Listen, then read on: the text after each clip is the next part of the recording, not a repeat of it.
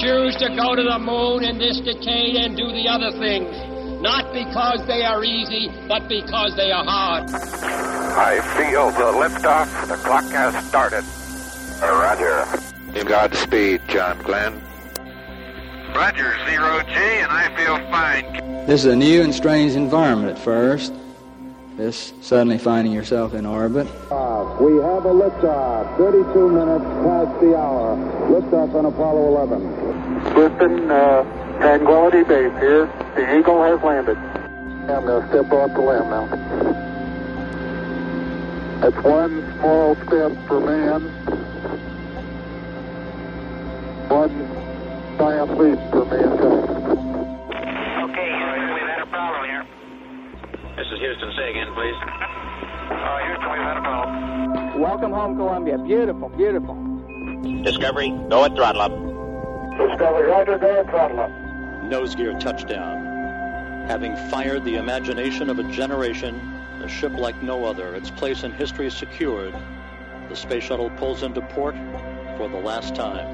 Its voyage at an end. Hello and welcome. This is Michael Annis, and you're listening to Episode 4 of the Space Rocket History Podcast. And now, Vengeance Weapons. World War II abruptly changed the course of rocket history. Before the war started, there had been little continuity of development throughout the world. With the coming of war, rocketry suddenly flowered. Every major combatant nation had a rocket program, but Germany's rocket program was greater than all the other nations combined. The German rocket program produced and deployed several rockets and missile weapons during World War II. The most significant and powerful of these were the V weapons, the V-1 and V-2. The V stood for Vergeltungswaffen, which is roughly translated vengeance weapons.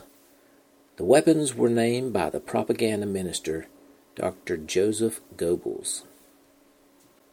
The V-1, codenamed Cherry Stone, was more of a cruise missile than a rocket. The thrust was provided by a gasoline-powered pulse jet engine. It had a wingspan of 17 feet and it was 26 feet long. It was launched from a ski-style launch ramp with a steam catapult. The weight at launch was 4,800 pounds, of which 1,870 pounds was the explosive warhead. It developed a maximum thrust of 1,100 pounds. The V-1 flew a preset course until a switch cut off its engine, causing the missile to simply fall on whatever was under it. The V-1 had a top speed of 390 miles per hour. This made it vulnerable to fighter aircraft and anti-aircraft artillery. Also, the V-1 was prone to structural failure due to engine vibration. It is estimated that 25% of all launches were destroyed by structural failure. In flight, the V-1 made a distinctive sound that caused the Allies to nickname it the Buzz Bomb. This is the way it sounded.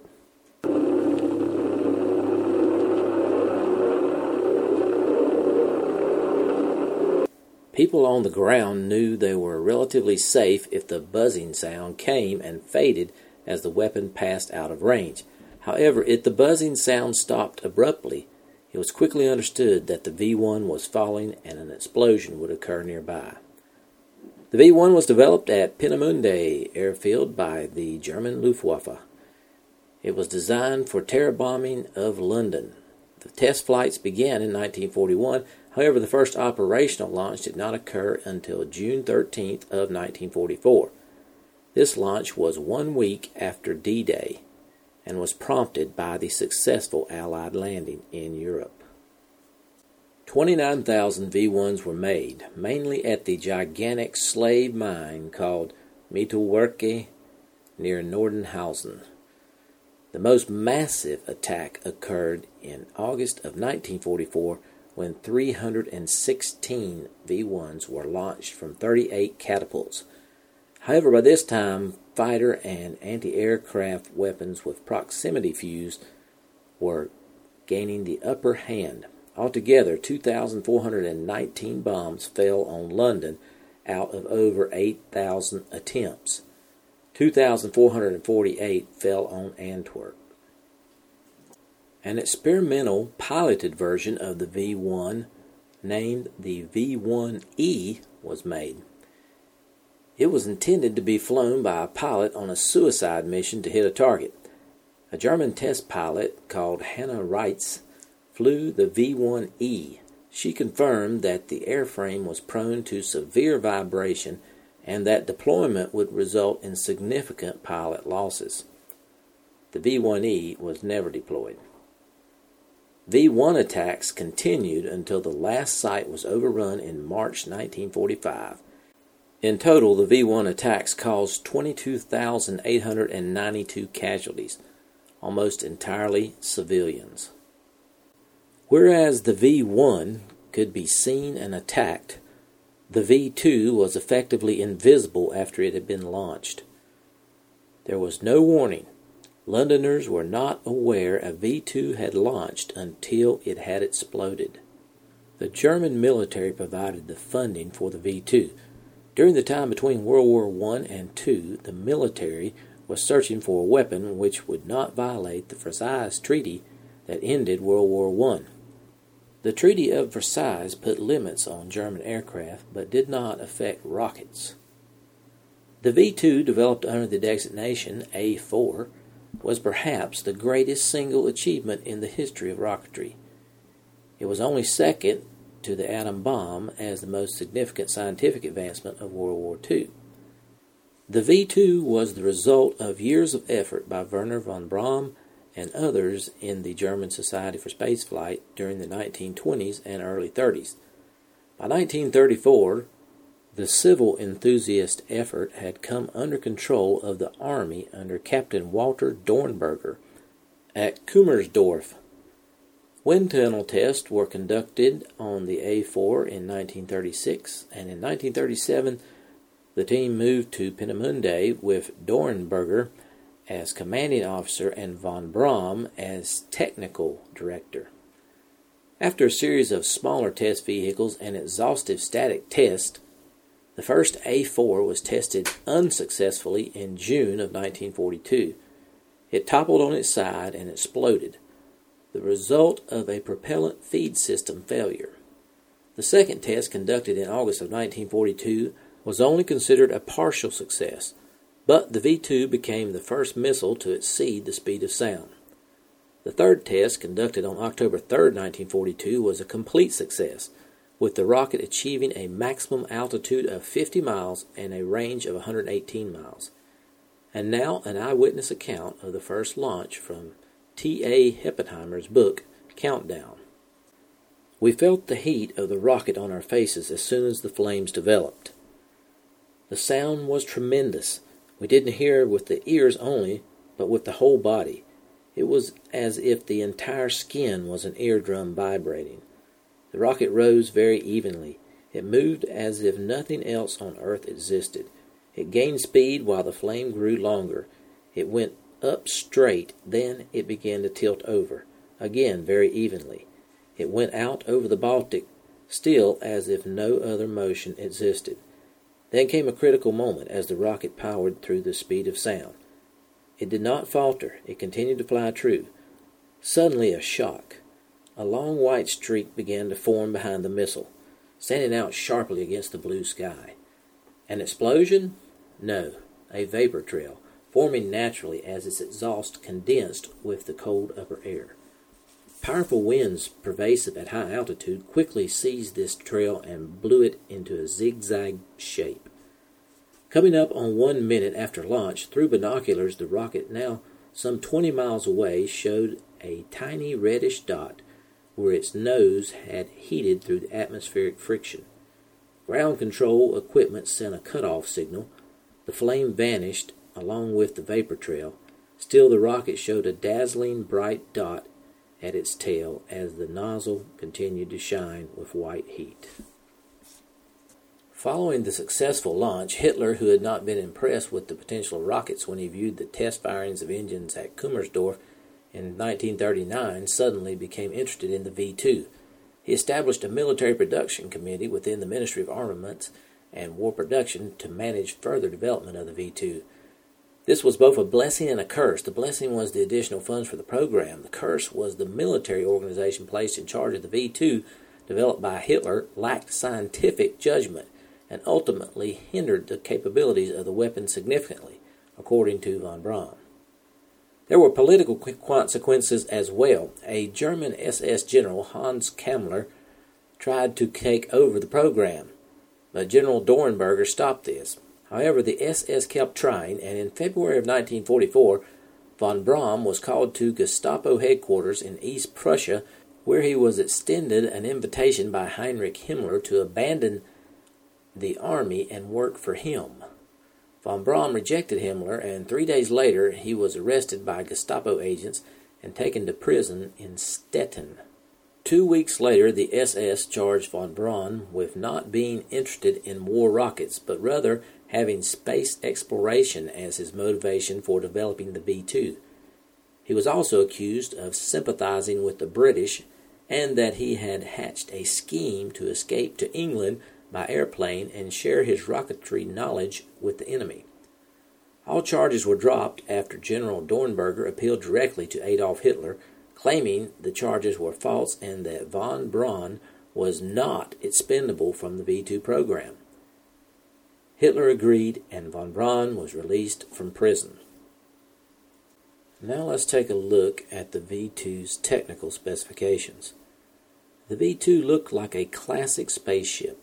It was slim and tall, 46 feet, with a body tapered to a point, fins of elegant shape fitted to the tail. Its diameter was 66 inches. The fins increased the span to 12 feet. The entire rocket weighed about 28,373 pounds at launch. The payload, a 2,000-pound explosive device, was located in the top 6 feet of the rocket. It would develop a maximum thrust of 69,000 pounds and attain a speed of over 3,500 miles per hour. The instrumentation section was 5 foot in length and was located below the warhead. The instrumentation was state-of-the-art for the time. It consisted of an automatic pilot, accelerometer, and radio equipment. The automatic pilot used 2 electric gyroscopes to stabilize the rocket's pitch, roll, and yaw motions. The gyroscopes controlled steering vanes at the base of the V-2. All this worked together to deflect the engine exhaust and steer the rocket. The second component of the instrumentation was the accelerometer. It was used to measure the velocity of the rocket. The third component, the radio equipment, had multiple uses. First, it could be used to receive commands from the ground to shut off fuel flow to the engine. Second, it could be used to measure the rocket's velocity through the Doppler effect. And third, the radio could be used to guide the rocket from the ground. The instrumentation section also carried a number of steel bottles that contained compressed nitrogen used to pressurize the fuel tanks and operate some valves. Below the instrumentation was a 20-foot section containing 2 fuel tanks. The first fuel tank was filled with liquid oxygen, while the second held a combination of 75% alcohol and 25% water. These were the fuels that powered the V-2 engine. Below that was a 15-foot section containing the engine. The engine included a combustion chamber, fuel pipes, liquid oxygen and alcohol fuel pumps with steam-driven turbines, and the hydrogen peroxide auxiliary fuel that operated the steam turbine. And this concludes the technical specifications of the V-2. V-2 construction began at the Peenemünde Experimental Center. However, an Allied bombing raid of Peenemünde on August 17, 1943, made the Germans realize the futility of that location. Production relocated to an underground facility at Mittelwerk near Nordenhausen in the Harz Mountains. The site was converted from an oil depot. The bulk of the work was performed by slave laborers from concentration camps working under horrendous conditions. During peak production, about 900 V-2 missiles per month were produced at the Mittelwerk plant. It's important to remember that the V-2 was designed to be a mobile weapon. The Germans believed that fixed launch sites would be vulnerable to attack. Once completed, the rockets were transported by rail car from the factory to storage areas, where they were moved to special trailers by portable cranes. Then they were moved by truck and trailer to their launch sites. It took about 30 vehicles to launch a V-2, including transport trucks and trailers, the Müllerswagen, propellant storage trucks, command and control trucks, personnel carriers, and military support vehicles. The operation was very efficient, and a V-2 could typically be launched from 4 to 6 hours after a suitable launch site was selected. Launch was controlled from a remote location about 300 yards away from the rocket. An armored vehicle of some type was typically used as a firing room. When the rocket was ready to launch, an electric signal was sent to start the fuel pumps. It took about 3 seconds for the turbines to reach full speed. When they did, the fuel flow reached its full value of 275 pounds per second, and the engine thrust reached 69,000 pounds. The V-2 rose slowly off the launch pad and continued vertically for 4 seconds. Then the gyroscopic guidance system pitched the rocket to its maximum angle of 45 degrees. The angle allowed the V-2 to travel its greatest distance. 70 seconds later, fuel flow was stopped and the engine shut down. By that time, the rocket had reached a speed of 5,000 to 6,000 feet per second. The V-2 would then coast until it reached its target, which usually took 5 minutes. The maximum target range was about 200 miles. The first deployment of a V-2 was on September 6, 1944. 2 V-2 missiles were launched at Paris but failed to inflict any damage. The majority of V-2 missiles were launched toward London and Antwerp, Belgium. Over 5,000 V-2s were launched, but only about 1,100 reached England. This meant the V-2 had a high failure rate. Some of the problems occurred at launch. Sometimes the guidance system failed, sometimes there was a structural failure during flight, and sometimes the explosive warhead failed to detonate. V-2 attacks on England did not stop until the launch sites were captured in March of 1945. Even though there was a high failure rate, the V-2 was a potent weapon. This is what General Dwight Eisenhower, the Supreme Allied Commander of the European Theater, had to say about the V-2. It seemed likely that if the Germans had succeeded in perfecting and using these new weapons earlier than they did, our invasion of Europe would have proved exceedingly difficult, perhaps impossible. I feel sure that if they had succeeded in using these weapons over a 6-month period, and particularly if they had made the Portsmouth-Southampton area one of the principal targets, Operation Overlord may have been written off." End quote. I should mention that a number of follow-up versions of the V-2 were envisioned by the von Braun team. These involved multi-stage rockets that would have extended the range of the missile to reach U.S. soil, and manned versions capable of carrying men into space. Perhaps General Dornberger summed up the V-2 program best in his speech about the first successful launch. He said, "We are the first to have given a rocket a speed of 3,300 miles per hour. We have thus proved that it is quite possible to build piloted missiles or aircraft to fly at supersonic speeds. We did it with automatic control. Our rocket today reached a height of nearly 60 miles. We have invaded space with our rocket. We have proved rocket propulsion practical for space travel."